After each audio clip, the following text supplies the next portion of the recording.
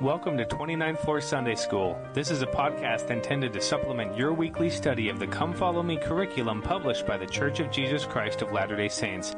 I am host Ben James, and every week I lead you through the lessons in a way that is intended to help you better understand the Scriptures, make you think about important questions, and strengthen your faith in Jesus Christ.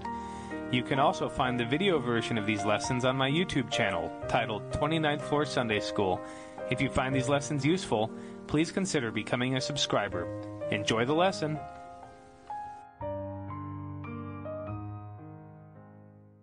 Hello, welcome to 29th Floor Sunday School. Glad you can join me today from my office in Central Hong Kong as we study the Come Follow Me curriculum for April 20th through 26th. And today we will be discussing the 4th through 6th chapters of Mosiah. Well, I hope everyone's surviving well enough as we continue in lockdown. Hong Kong remains in a decent situation, easily able to go out and to go to restaurants and to have other social gatherings as well. Church is still not something that's happening. We haven't had church here in Hong Kong for, it's been 2.5 months already. Unbelievable. I mean, really, if you think about it, it's just incredible. We've gone so long without being able to meet together as a people. In Hong Kong, it's been especially long, and within the U.S., it's already been at least a month as well. So really unbelievable situations, but certainly grateful to have a prophet that guides us and has, really ahead of things happening, already was instigating a more of a focus on a family and a home-centered church.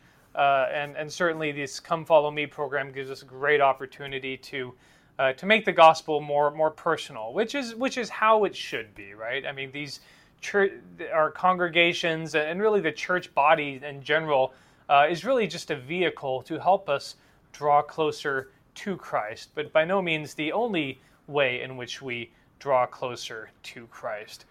Personal study, prayer, time with family, service to others are also incredibly effective ways which are still available to us. But obviously, we hope that we can get back to normal, or at least get started on our new normal sooner rather than later. Well, with today's lesson, we will be discussing the 4 through 6 chapters of Mosiah, and this is the second half of King Benjamin's sermon. Last week we talked about the first half, and if you recall, he wanted to talk to his people. We know that this is not long before he passes, so we picture this elderly king, this incredible statesman who's at certain times been a warrior fighting on behalf of his people as they've been attacked by Lamanites. Important to remember that his people are a combination of two different people. The Nephites that followed his father Mosiah into what was essentially the wilderness away from the land of Nephi, and the Mulekites that they ran into. And then those two people came together under King Mosiah. There was contentions among them, though, as we learn in Words of Mormon. And so King Benjamin, through a lot of effort, has finally united his people, and then shortly before his passing, he gathers them together, wanting to give this, kind of almost similar to Lehi's famous discourses that he gave to his sons, who were, of course, fighting and had a hard time coming together before he passes. So kind of the similar setting where you have this paternal figure in King Benjamin giving his people some final words of wisdom from him. And his words of wisdom, very much focused on Jesus Christ. He shares with them the vision that he received, that was given to him by an angel. That was chapter 3 from last week, in which the angel teaches him further about Jesus Christ. But King Benjamin is not, all rainbows and happiness by any means. Very much realistic. If you accept Christ, you're going to be blessed and things are going to be good. Where if you don't accept him, and this is, in verse 25 from chapter 3, you'll be consigned to an awful view of your own guilt and abominations, and you'll shrink from the presence of the Lord into a state of misery and endless torment. So again, it's not all carrots. He's using some pretty big sticks as well. Almost warning his people of the unhappiness that awaits them should they choose to reject the Savior and reject the gift of His atonement. And so, somewhat stern words from this great king. But you get the feeling that he's uniquely positioned to be able to deliver this message to his people because of his lifetime of love and of service that he's given to them, that they know him, they love him, they know that he loves them, and so he's able to give this very stern, fatherly message to them about the importance of accepting Jesus Christ and the happiness that comes if we do so, and the potential unhappiness or dangers that might befall us should we choose not to. And so after he recounts his vision, moving on to chapter 4 as we begin this lesson now, he looks around and he sees that everyone has fallen to the earth out of the fear of the Lord. What he's not threatened them with, but what he's warned them about is in some ways terrifying to them. And so as a result of this, they've fallen to the earth out of fear. It could be respect. Often I think we tend to dumb down the word fear, interpret it to mean respect, which in sometimes is absolutely appropriate. But otherwise, fear might really just mean fear. And so we need to recognize that and think about our own reaction, I think. When we hear about the threatenings and the potential dangers of not accepting the gospel and not accepting Jesus Christ as our Savior and not repenting and keeping the commandments and making the changes that the Savior pleads with us to make, as we think about not doing that or our own inabilities to do that, because we all make mistakes, and while we do repent, we all continue to make mistakes. Does that instill fear in us? Or have we, in some other ways, come to either rationalize our own actions or, assume that God will be readily willing to forgive us, which, of course, we believe He will forgive us, but certainly seeing ourselves in our own carnal state, there should be an element of fear to that. Obviously, we should be motivated by love, to keep the commandments and desire to do what our Heavenly Father and our Savior want us to do. But there absolutely should be an element of, if we don't do it, there could be some unfortunate consequences that befall us, and there should be some fear that's, at least part of the motivating factors that strives us to want to accept the gospel and drives us to gratitude and love for our Savior and our Heavenly Father, because without them, we would be subject to these unfortunate events that should cause fear to us. So again, it's not that we fear God, and it's not that we necessarily fear our Savior, but we fear the consequences of not doing what they ask us to do, and as a result, we feel gratitude for their love for us and for what they bless us with. With that, let's turn to verse 2. And they had viewed themselves in their own carnal state, even less than the dust of the earth. And they all cried aloud with one voice, saying, "Oh, have mercy, and apply the atoning blood of Christ, that we may receive forgiveness of our sins, and our hearts may be purified, for we believe in Jesus Christ, the Son of God, who created heaven and earth and all things, who shall come down among the children of men." So they view themselves in their own carnal state and their own fallen state, this idea that they view themselves as being less than the dust of the earth. And later in the book of Helaman, Mormon, in an editorial note in Helaman chapter 12, elaborates on this concept. And it is that the dust of the earth, this carnal world, it obeys God. It does exactly what God expects it to do. It doesn't rebel. It doesn't have its own agency. And so in that sense, because of our agency, we are in some ways less than the dust of the earth, because The dust of the earth doesn't have the option of rebelling, but we do. The dust of the earth always does what God expects it to do, but we don't. We have our agency and we can rebel. Obviously, our agency is an incredible blessing, and it was preserved for us by God. But because of that, we need to realize that that can create shortcomings within us. And so we should desire to make ourselves more the type of beings that always follow the Lord and always keep his commandments. Not mindlessly, obviously, like the dust of the earth does, right? The dust of the earth is mindless. It's like a robot. It's just pure element without spirit behind it to motivate it and give it agency. We don't want to be like the dust in that, robotic, mindless obedience, but we should still strive for obedience nonetheless. We should still strive to keep the commandments of God, again, out because we are motivated and we understand that by not doing so, we lose those protections that God has otherwise made possible to us. And then I love they pray to apply the atoning blood of Christ to receive forgiveness and to have their hearts purified.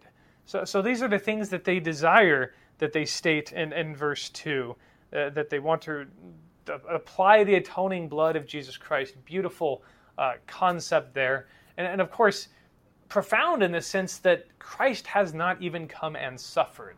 So this atoning blood, which we associate with his bleeding in the Garden of Gethsemane and the suffering that he endured on the cross, this is still 150 years away from even happening. And 150 years is, that's a long time. Who knows what's going to happen in the year 2170? So this is 150 years in the future, but they're already pleading for the Lord to apply the atoning blood of Christ. And it should give us a sense of profoundness as to how infinite and how eternal the atonement of Jesus Christ is, that 150 years prior to it even happening, prior to the atonement even happening, people are pleading with the Lord to apply his atoning blood. And this idea of purifying our hearts as well reminds me of a quote from a talk that Elder Bednar gave in October 2007, which was called Clean Hands and a Pure Heart. And in it he said, "Repenting and coming unto Christ through the covenants and ordinances of salvation are prerequisite to and a preparation for being sanctified by the reception of the Holy Ghost and standing spotless before God at the last day. I now want to focus our attention upon the sanctifying influence of the Holy Ghost can be in our lives. We are commanded and instructed to so live that our fallen nature is changed through the sanctifying power of the Holy Ghost. President Marion G. Romney taught that the baptism of fire by the Holy Ghost converts us from carnality to spirituality. It cleanses, heals, and purifies the soul. Faith in the Lord Jesus Christ, repentance, and water baptism are all preliminary and prerequisite to it, but the baptism of fire is the consummation. To receive this baptism of fire is to have one's garments washed in the atoning blood of Jesus Christ." So interesting how, as Elder Bednar teaches, and he's actually quoting President Romney, the purifying blood of the atoning blood of Jesus Christ purifies our hearts through the Holy Ghost. And so you have this interesting way in which the atonement of Jesus Christ, the blood that he shed for us while he was suffering for our sins in the Garden of Gethsemane and upon the cross, the way that his blood purifies us is through the power and influence, the baptism of fire that comes from the Holy Ghost, a separate entity of the Godhead. And it's interesting to think then how Jesus Christ and the Holy Ghost work together. As we think of the Godhead, so often, we think about our Heavenly Father all the time, right? We can visualize a loving Father that's all powerful, that loves us and wants us to be happy and wants us to return to him. And we can visualize Jesus Christ, this all-powerful, this loving big brother who sacrifices for us so that we, his younger siblings, can return to our Father. But we often forget and neglect, and it's hard because it's hard to visualize the Holy Ghost, this third member of the Godhead, who does not have a body at the moment, but his influence and the way that he works with Christ in perfecting us and purifying us is powerful and very important. And according to what the people of King Benjamin prayed for, and according to the teachings of Elder Bednar and President Romney, the way in which the atoning blood of Jesus Christ purifies us is through the influence of the Holy Ghost. So it's important to keep that integral connection between the Savior and the Holy Ghost in mind, that they work together to purify us and to cleanse us, to make us better, to elevate us and to lift us so that we can prepare ourselves to return to the presence of the Father.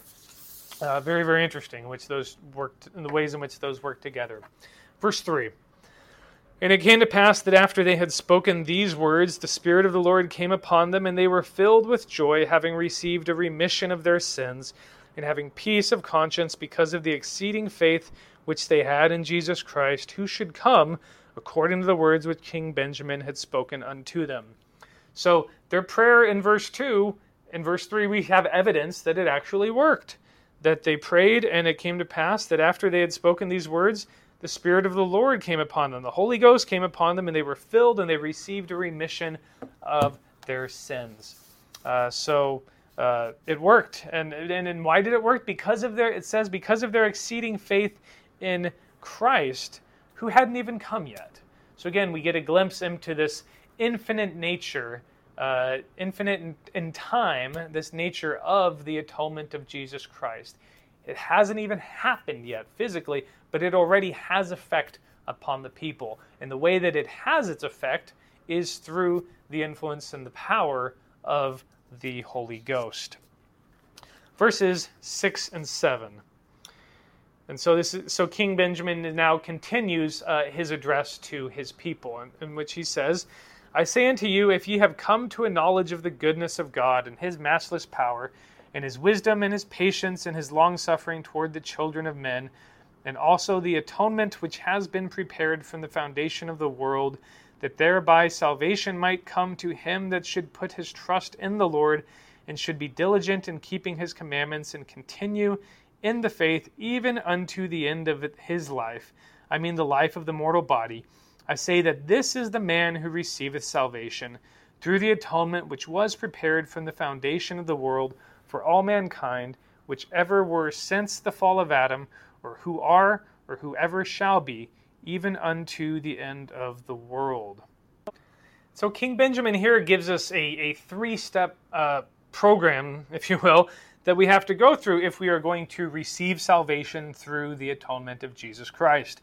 And those three steps are highlighted in verse 6, in which he says that we must put our trust in the Lord, and we should be diligent in keeping his commandments, and then we have to continue in faith, continuing all the way unto the end of this life. And if we will do those three things, he promises in verse 7 that these are the men and women that receive salvation.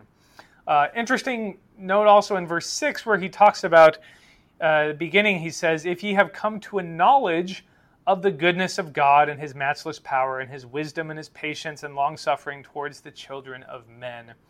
Interesting use of the word knowledge there, because this knowledge is actually a manifestation of faith, if you will. And we'll talk about the difference between faith and knowledge a little bit later in the context of King Benjamin's speech. But again, these things, the goodness of God and his matchless power and his wisdom and his patience and his long suffering, we believe that God has those things towards everyone, right? He is good towards everyone. He has matchless power towards everyone. He has wisdom and he has patience and long suffering towards everyone. But not everyone recognizes that. But not everyone realizes that God behaves that way towards us. And why is that? Because they don't have faith in him. Because they do not have eyes to see the ways in which God is long-suffering towards us, the way in which he exercises his matchless power on our behalf.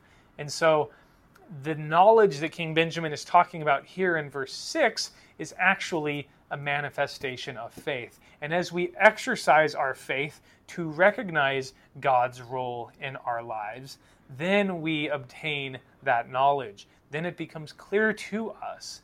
But it's not the type of knowledge that we often think about. That's a clear, obvious fact, and that everyone in the world will be able to see it. The knowledge that King Benjamin is referring to here is actually faith. And so as we think about the relationship between faith and knowledge of God, or a testimony of God, must start with faith, must start with the choice, with choosing to believe, choosing to recognize God's existence, and choosing to recognize his relationship and the way in which he interacts with us. Okay? Now verses 9 and 10. Believe in God, believe that he is, and that he created all things, both in heaven and in earth. Believe that he has all wisdom and all power, both in heaven and in earth. And believe that man doth not comprehend all the things which the Lord can comprehend. And again, believe that ye must repent of your sins and forsake them. Humble yourselves before God, and ask in sincerity of heart that he would forgive you. And now if you believe all these things, see that ye do them. So back then to this distinction between knowledge and faith. We just talked about in verse 6 how this type of knowledge, the knowledge of God, must start with faith. But verse 9 I find to be actually a very fascinating and profound verse. In some ways, when you read it, it seems so obvious, right? Believe God, believe that he is, believe he created all things, both in heaven and earth, that he has all wisdom and all power, similar to as we were talking about in verse 6, both in heaven and in earth. And then here's the kicker. Believe that man doth not comprehend all the things which the Lord can comprehend. So, having faith in God, by definition, believing in God includes believing that there are things that we do not know. It means believing things that believing that there are things that we do not understand and that we cannot comprehend.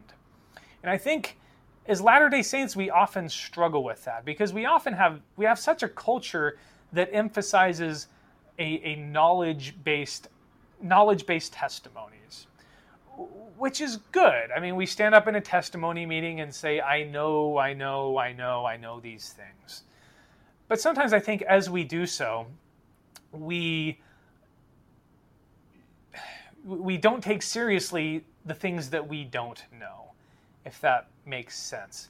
Sure, there are things that we know, and the way that we know them is through the Holy Ghost. The way that we know them is the way in which verse 6 is talking about knowing things. It's first having faith, and then once we have faith, we can recognize their truthfulness.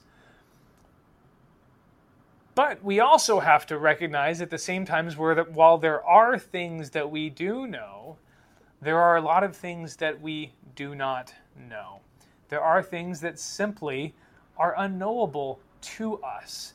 And so often we like to take our concept of God, our concept of the plan of salvation, our understanding of the meaning behind certain things, and we like to ascribe certainty to those things.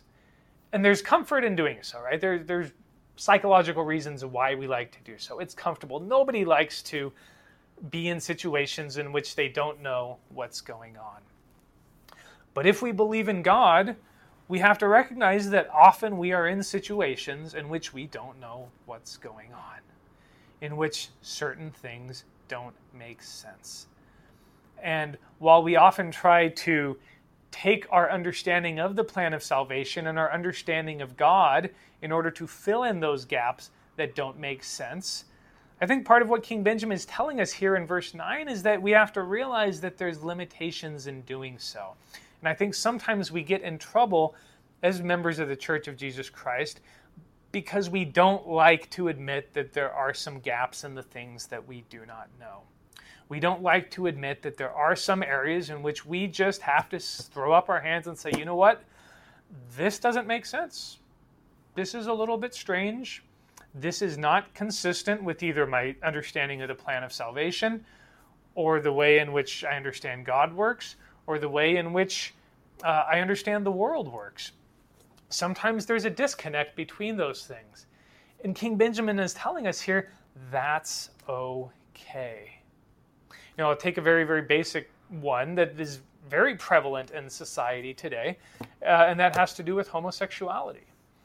For a long time, we used to take the fact that there are individuals that are attracted to members of the same sex and try to, fit that reality with or into the framework of our understanding of the plan of salvation, our understanding that we have a loving Heavenly Father, our understanding that gender is an eternal and unmutable aspect of our eternal being, our eternal nature. And so because of that, we came up with different theories and different understandings and ways to try to understand what is going on. How is it possible that there are individuals that are attracted to people of the same sex? But I think as we've come to understand more about this situation, and as we realize that there are good men and women out there who grew up in LDS homes or good Christian homes or other excellent homes in which they learn to love other people, in which they learn to love God, in which they develop testimonies of the restored gospel or of other religions in which homosexuality is not consistent with, but they still end up being attracted to individuals of the same sex. Well, and how do you explain that? It's not a choice that they made in every situation. It's just simply the way that they are. Did God make them a mistake? That's not a very appealing doctrine. Are they choosing to be this way? Clearly not in many situations. I think for me, it's just one area in which we just have to understand, throw up our hands and say, look, this is one area where I just choose to believe that man doth not comprehend all the things which the Lord can comprehend. I don't get it. I don't know yet. I hope one day I will get it. I hope one day I will understand how those pieces fit together.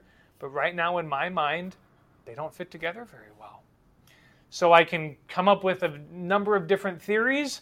I can try to find some way to justify or to rationalize or to explain it away so that it makes sense. Or I can do what King Benjamin tells us to do and simply recognize that some things don't make sense sometimes. And that's okay. That's okay. We don't have to know everything. In fact, we need to recognize that we don't know everything. That's part of what faith is. Recognizing that we don't know everything. And that's hard to do, again, because we like certainty. We like to believe that we know everything, or that we have access to knowledge about everything. But as King Benjamin teaches us, those that believe in God, those that believe that He is and He created all things, and that He has all wisdom and power, we have to recognize that there's a gap between us then. We have God with all wisdom and power, and then there's us below Him. There's a gap, and we have to just admit that gap. And some things we have to say, you know what? I don't know. I believe I'll figure it out later. I'll understand later. But right now, I can move forward without that knowledge. And again, that's a hard thing to do. I'm not saying that that's easy. But it is critical. And that's what I believe King Benjamin, in part, is teaching us to do here. And then in verse 10, I'm struck by the way in which you see King Benjamin, heavy emphasis on repentance and on forgiveness. And in verse 10 that comes out, you must repent of your sins and forsake them. That's another essential part, is that we recognize repentance isn't just, yeah, I'm sorry, I feel bad about it.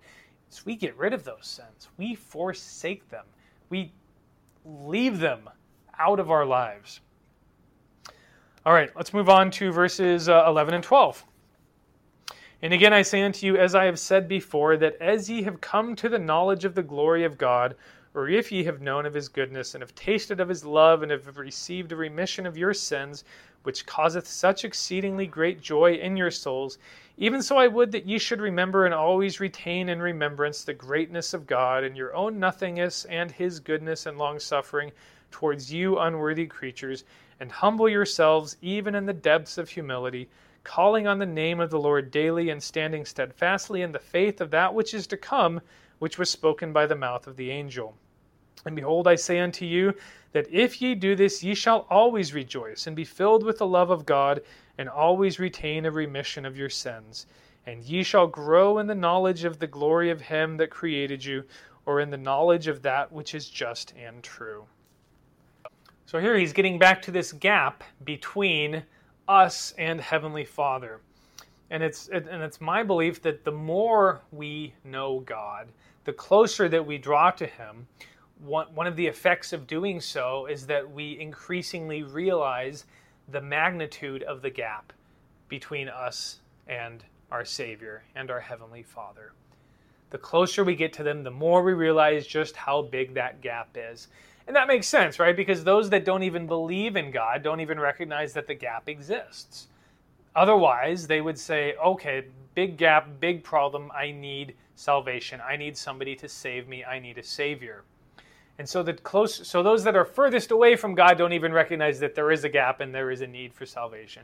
But the closer we get to God, the more we realize that's not just a little gap, that's a huge gap. There's an enormous difference between where I am and where God is, between where I am and where I want to be. And so then the great problem is, how do I overcome that gap? And the way you do that is at the end of verse 11, steadfastly in the faith of that which is to come. And what is that which is to come? Well, to the people of King Benjamin, that which is to come is the atonement of Jesus Christ. We have faith in the atonement, that atonement will bridge the gap for us. That through the atonement of Jesus Christ, that gap which becomes increasingly obvious as we get closer to Christ, we also become increasingly aware of our dependence upon him. And we become increasingly aware of the glory, of the magnitude of Christ and what he has done for us. Because we become increasingly aware that it is only because of his atonement. It is never because of anything we do. It is not because of our own righteousness, our own goodness, our own willingness to repent, or how many times we go to the temple in a given month, or how much tithing we pay. It's none of those things. Certainly not what calling we hold, or any of those things that we might associate with righteousness. The more righteous we are, the more we realize the size and the magnitude of that gap, and the more grateful we become for Jesus Christ. I'm reminded of a quote from one of my favorite talks that Elder Uchtdorf gave in October 2011 called You Matter to Him. And he talked about how Moses had just had this incredible experience in which he was presented with the Lord, in which he was in the presence of the Lord, and following which he recognized the enormous gap between him and God. And then Elder Uchtdorf on that said this: "This is a paradox of man. Compared to God, man is nothing. Yet we are everything to God. While against the backdrop of infinite creation, we may appear to be nothing. We have a spark of eternal fire burning within our breasts. We have the incomprehensible promise of exaltation, worlds without end within our gap. And it is God's great desire to help us reach it." So I love this idea, this paradox of man, where on the one hand we realize how nothing we are. As the people of King Benjamin realized, we are less than the dust of the earth. Compared to God, we are nothing. But to God, we are everything. We are his children. And that incredible paradox should have several effects in our life. First, it should draw us closer to God as we desire to understand him more deeply, because we then recognize our own incredible potential. And as we draw closer to God and recognize how big that gap is, we should be increasingly grateful to God. And we should increase in our praises and our desire to keep his commandments and do what he would have us do, because we realize how much he loves us. And because we realize that he gives us these commandments, not because he thinks we're bored, not because he thinks we don't have anything to do, and not because he wants to give us a path to return to him.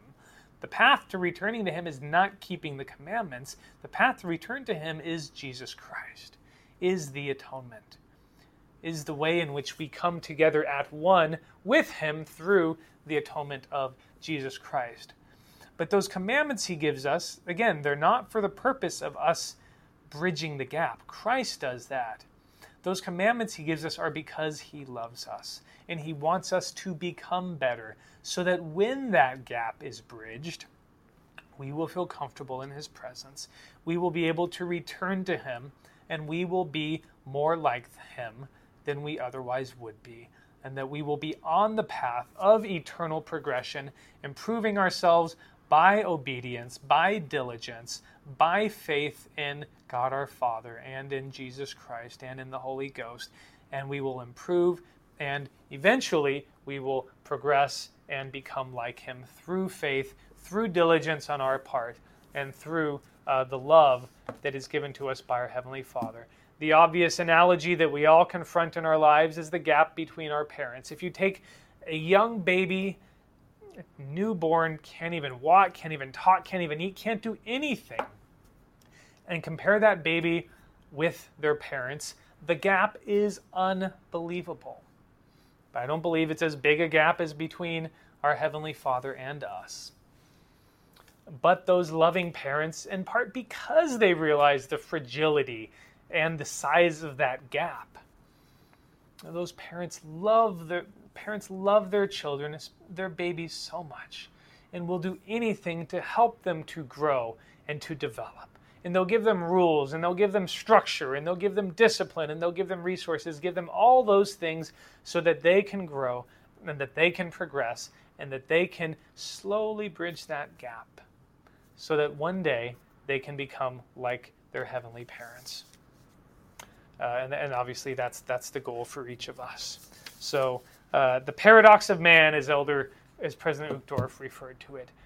The gap on the one hand, and the realization that God loves us so much that he gave us all the resource and all the tools and all the commandments necessary so that we can progress to bridge that gap and return to his presence. Verses 16 through 18. And also ye yourselves will succor those that stand in need of your succor. Ye will administer of your substance unto him that standeth in need, and ye will not suffer that the beggar putteth up his petition to you in vain, and turn him out to perish. Perhaps thou shalt say, the man has brought upon himself this misery. Therefore I will stay my hand, and will not give unto him of my food, nor impart unto him of my substance, that ye may not suffer, for his punishments are just. But I say unto you, O man, whosoever doth this, the same hath great cause to repent. And except he repenteth of that which he hath done, he perisheth forever, and hath no interest in the kingdom of God. Okay, so we've moved on, and King Benjamin is now giving his famous beggar analogy, where he implores his people to love one another and to serve each other. And if you see someone who's struggling, if you see someone for which there is a gap, in this case financially, between you and them, you don't just ignore that person. You don't just ignore that gap. You don't just say, well, it's his fault that he's not doing too well. No, if you have an obligation to do your part to try to bridge that gap, to try to support that person, to try to help them. And if you start to justify your own unwillingness to serve them and to help them, well, you're in big trouble. And according to King Benjamin, you have no interest in the kingdom of God. Interesting idea. No interest in the kingdom of God. Two ways to interpret that. No interest, you can say, nope, not interested. Not a place that I want to be. Okay, that's one way, but I don't think many people are like that. Another way of understanding interest is you can say, think of it as economic interest, right? When you buy stock in a company, you're buying interest in that company. And as that company goes up, your value goes up. If that company goes down, your investment also goes down. But that, economic interest, you're invested. You have a portion of it is yours. And I think that's the type of interest that King Benjamin is talking about here.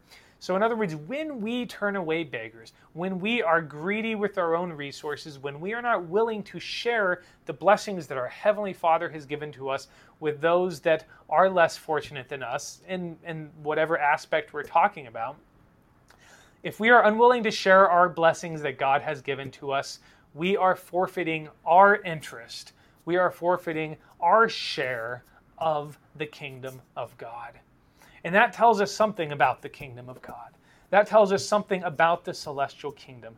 It tells us that the celestial kingdom is a place in which we share, in which we support, in which we love and help each other.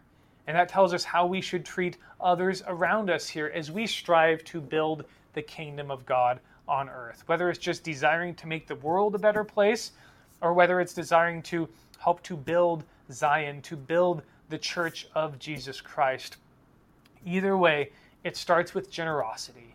It starts with realizing that there are others out there that are less fortunate than us, and we have to have a desire to help them.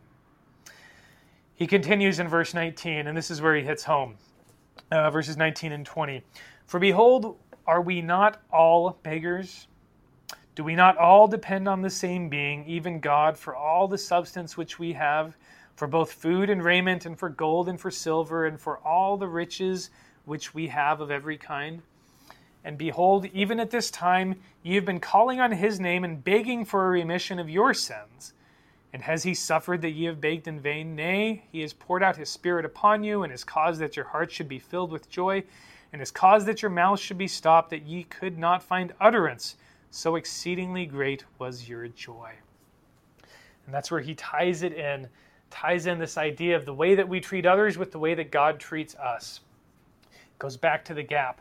We have to remember that there is an enormous gap between us and God will fill that gap if we accept him and if we accept his Christ and his atonement. Then as we view others and realize that there's gaps between them, often we are put in positions where we are in a better position vis-a-vis other people. There is a gap and it's to our advantage. And if we take advantages of those gaps and are not willing to do our part to help other people overcome those gaps, then how can we say that we have faith in God? Then how can we trust that God will bridge our gaps? Especially when we realize that the gap between us and another person, it's not something that we did. It's blessings from our loving God. It's because God has blessed us with more that the gap exists in the first place. So it's not even comparing apples to oranges here. God is our heavenly Father. There's a gap between us and God, and it's completely our fault. And it's completely because of the incredible glory and the unbelievable being that our Heavenly Father is.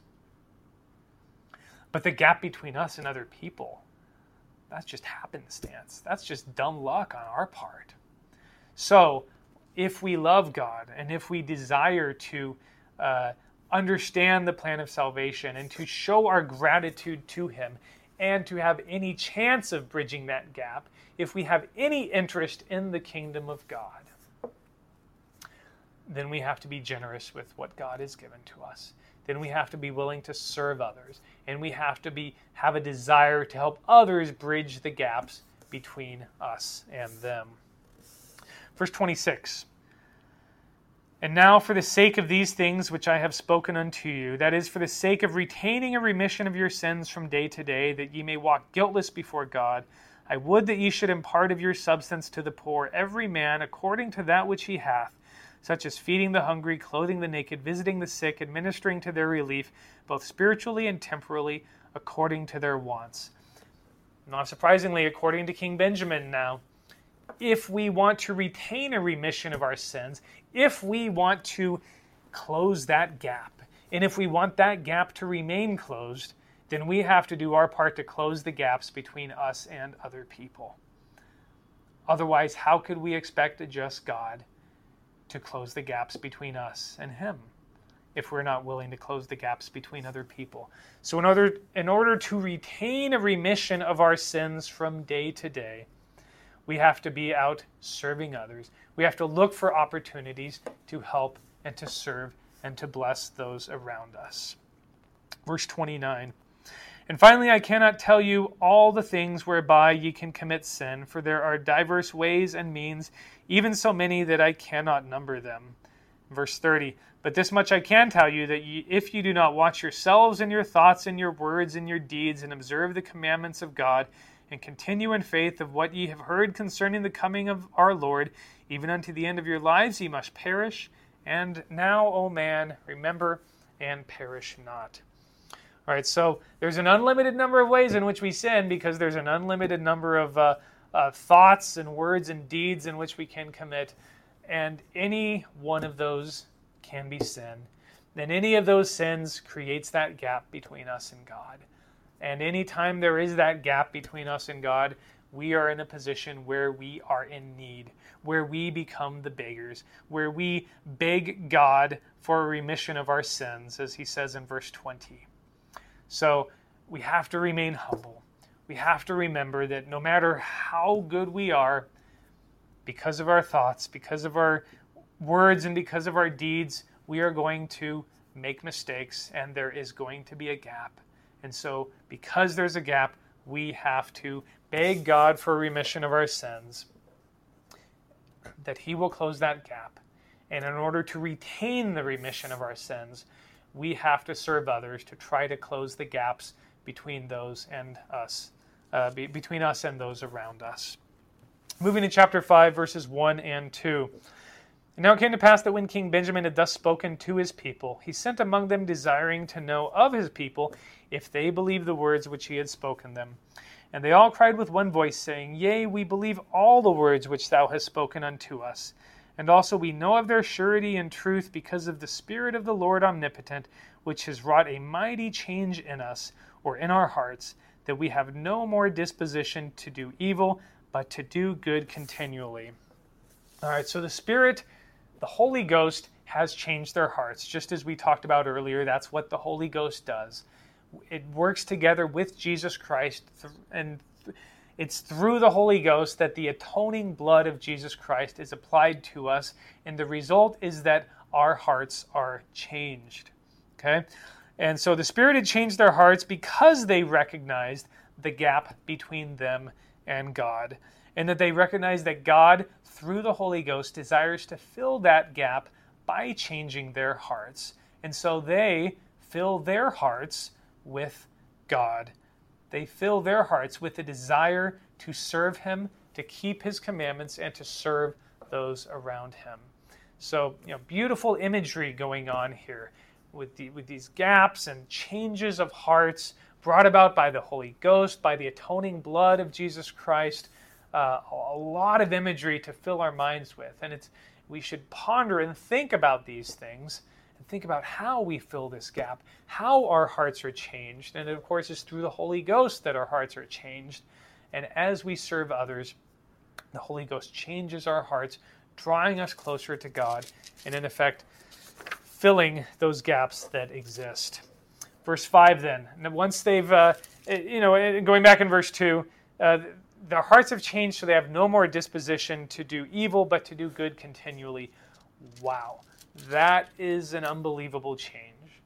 But that's the change we should all be hoping for. I'll admit, I am certainly not there. I cannot say that I have desire to do good continually and no more disposition to do evil. I'm afraid I'm not even close on that one. But that's what we should be working for. And that's the effect that the Holy Ghost will have in us over a lifetime as we serve others and as we draw closer to God.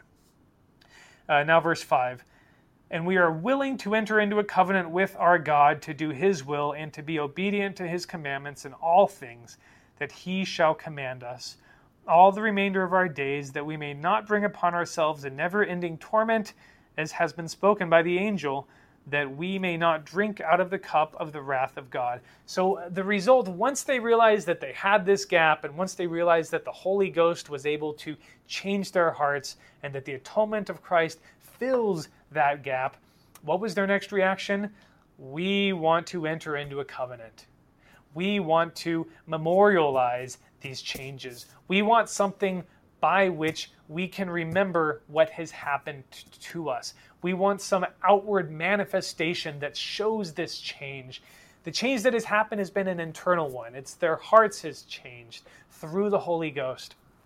But it's changed in a way that they want to outwardly express the internal change which has happened to them. And that's what covenants do. That's why we are baptized. It's because we desire to have some way in which we express to God, in which we express to the entire world that we have changed, that we are different, that we are no longer what we used to be. And, in some ways it's a little bit unfortunate that, I think for members of the church that grew up, that grew up in the church, I'm that way. You know what happened when I was 8? Had my heart changed when I was 8? No. But, but I remember I had a desire to be baptized. I wanted to be baptized. Would it have been more meaningful if I was 18 or 28? Maybe in some ways it was. But at the same time, we also have to realize that baptism is simply the gate by which we must enter into. And it's the path that we walk along after we've entered into the gate that is what changes our heart. So we might feel a temporary change of heart as the people did here that motivates us and desires us to enter into covenants with God. But that's just the beginning. The actual changing of heart has to happen over a lifetime. And of course, baptism is only the first ordinance that we enter into, as we'll talk about in a bit. Actually, as we'll talk about right now, verses 7 and 8. This is King Benjamin speaking again to them now, after they've expressed their desire to enter into this covenant. And now because of the covenant which ye have made, ye shall be called the children of Christ, his sons and his daughters, for behold, this day he hath spiritually begotten you. For ye say that your hearts are changed through faith on his name. Therefore ye are born of him, and have become his sons and his daughters. And under this head ye are made free. And there is no other head whereby ye can be made free. There is no other name given whereby salvation cometh. Therefore I would that ye should take upon you the name of Christ, all you that have entered into the covenant with God, that ye should be obedient unto the end of your lives. And so they enter into this covenant, or at least they express a desire to enter into it, and King Benjamin grants it. And he says, all right, here is the outward expression. You take upon yourself the name of Christ. You are now his. And that's in part what we do when we are baptized. We enter into his family and we become Christ's. We become spiritually begotten of him. It harks back to the Savior's conversation with Nicodemus about how you have to be born again of spirit and the water. And he says, well, can I climb back into my mother's womb? How do you be born again? Well, we are born again when we are spiritually begotten by Jesus Christ. We become his. And just as a child takes upon them the name that their parents gave them and also the name of their parents, so we too, when we become spiritually begotten of Christ, we take upon ourselves the name of Jesus Christ. We become his. And when we're baptized, that's actually forward-looking, because if we talked about this before, as you think about the baptismal covenant that we renew as we partake of the sacrament, the covenant and the sacrament is that we are in part willing to take upon us the name of Jesus Christ. Elder Bednar has taught that willingness shows a looking forward to a future date, and that future date in which we actually take upon ourselves the name of Jesus Christ is when we enter into the temple and when we receive the covenants of the temple. And those of you that have been endowed, as you think about it, you'll realize that there's a part in the endowment process in which you literally take upon yourself the name of Jesus Christ. And that is not something to be taken lightly. And that hit home to me in a somewhat a comical, but in somewhat tragic experience that I had on my mission. I was out one day. It was my first area, young missionary in southern Taiwan, immature 19-year-old. And my companion and I came upon a scene that I especially thought was hilarious. I'm not a cat person. I'm allergic to cats, and so I don't like cats, I'll be honest. And what I saw was what looked like a cat had fallen asleep underneath a steamroller, and then someone turned on the steamroller and drove over the thing. This cat was flat on the road in southern Taiwan. And my immature 19-year-old mind thought, that's funny, a flat cat. And so I gave my camera to my companion, and I said, hey, take a picture of me. And I kneeled down by this cat, gave the peace sign. It was pretty gross. And then someone came up to us, a lady. She looked at me, looked at what I was doing, and then she looked down at the badge that I had on my chest.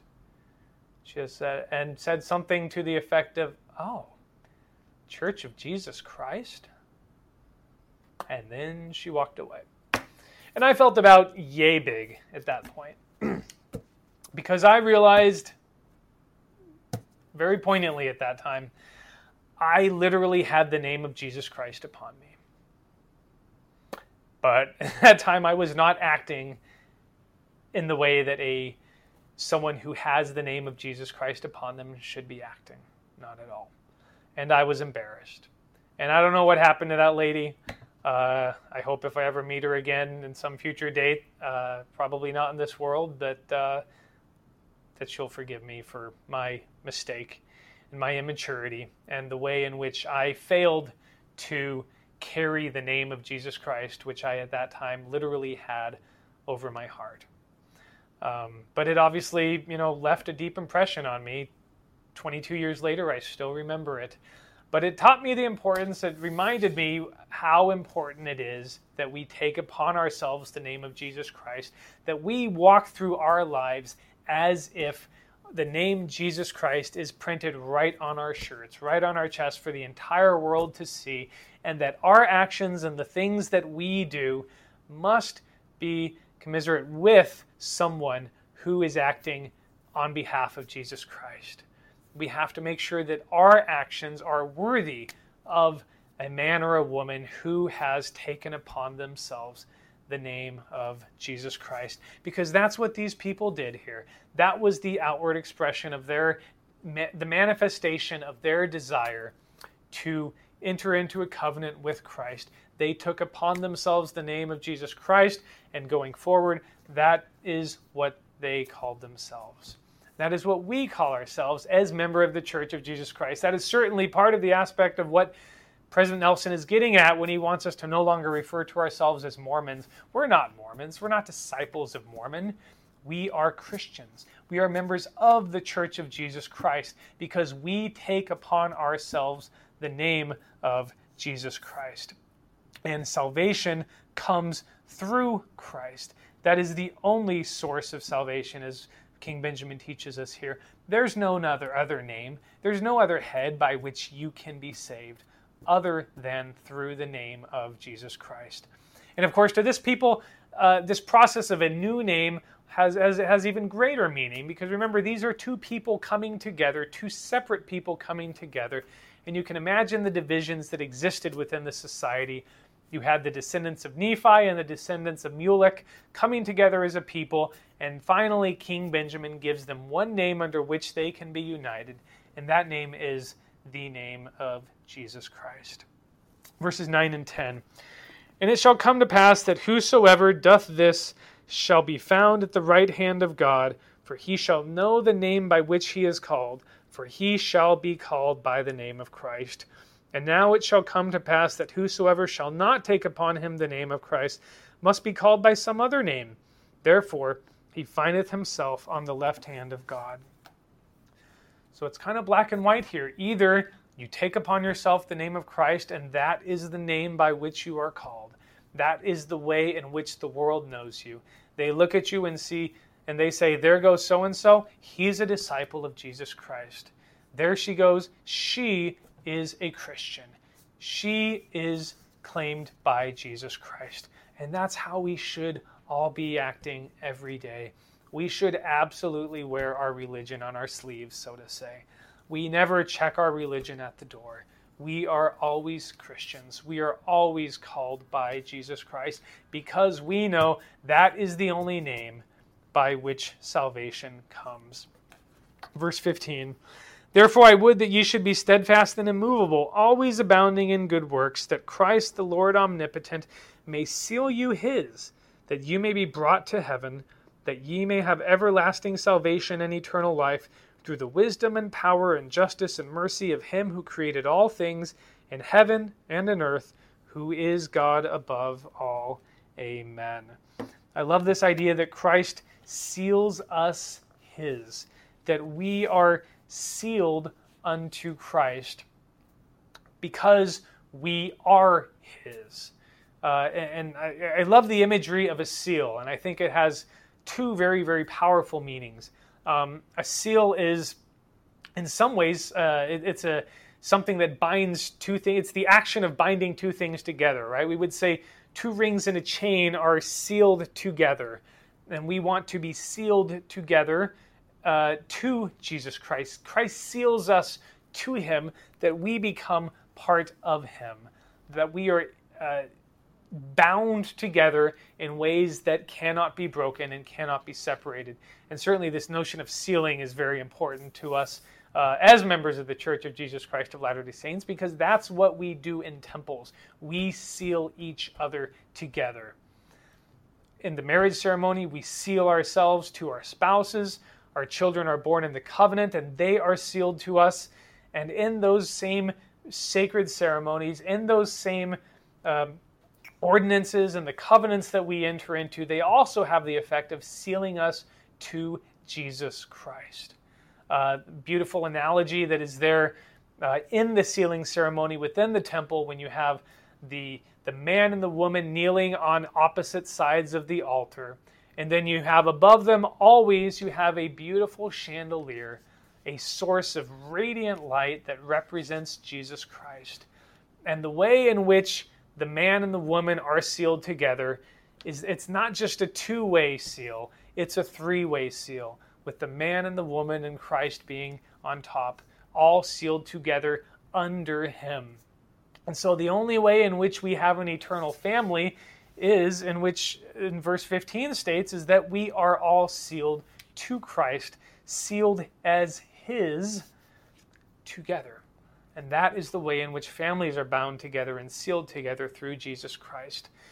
And the other idea behind a sealing, S-E-A-L, a sealing, is it's a seal of approval. It's a chop. It's the idea of being sealed by the Holy Spirit of promises, which the Holy Ghost comes in and gives its seal of approval and says, this man or this woman has kept the commandments, has entered into covenants with Jesus Christ, and has kept those covenants, and as a part, they are sealed to Christ. It has that seal, that chop of authority, of approval, and we are sealed to Jesus Christ. That is the ultimate goal, and not a surprise, that is what King Benjamin ends with. Our greatest desire in life should be for us to be sealed to our Savior, should be sealed to him, bound together integrably, unable to break that seal, that chain that we should desire to enter into with Christ. Because it is only as we enter into that sealing with our Savior that the other sealings that we enter into with our family have the ability to remain forever. Because it is only through the atoning blood of Jesus Christ, sanctified by the Holy Spirit of promise, that those sealings have efficacy, and that we can be with our family, with our spouses, with our children, with our Redeemer, and with our heavenly parents forever in the kingdom of God. Very quickly, chapter 6, after King Benjamin gives this incredible sermon, he takes the names of those that entered into the covenants, so they do proper record keeping. And then in verse 3, very interesting, he calls teachers and priests in order to teach the people, and this is verse 6, that thereby they might hear and know the commandments of God, and to stir them up in remembrance of the oath which they had made. And that is a part of the reason that we go to church. That's part of the reason that we have religion. Sometimes you might complain, oh, I hear the same things over and over in church. Yeah, you do. There's a good reason for that. We need to be reminded of it. Just as King Benjamin called teachers and priests to constantly remind his people of the covenants that they have made, we need to be reminded of the covenants we have made. We need to be reminded of our relationship with God. We need to be reminded of the covenants and the commandments that we have entered into and that we are to keep, so that we can constantly be improving, constantly be progressing, constantly be moving back to the presence of our Father in heaven. So, and then after he does that, King Benjamin passes away, and now we move on from King Benjamin. Only 6 chapters cover him, but he must have been an unbelievable man. I sincerely hope I have the chance to thank him one day for this incredible discourse, because he taught us so much about our relationship with God, about the gap that is there between us. And I hope that we will make it our goal in life to fill that gap by the atonement of Jesus Christ, and that we will apply the atoning blood of Christ and allow the Holy Ghost to change us, to improve us, to help us become better as we love God, as we love others, and as we go about serving and sharing our blessings with others, that we all might have the chance to progress back, to enter into covenants, to be sealed to Jesus Christ, to take upon us his name and become his. And I do this in the name of Jesus Christ. Amen.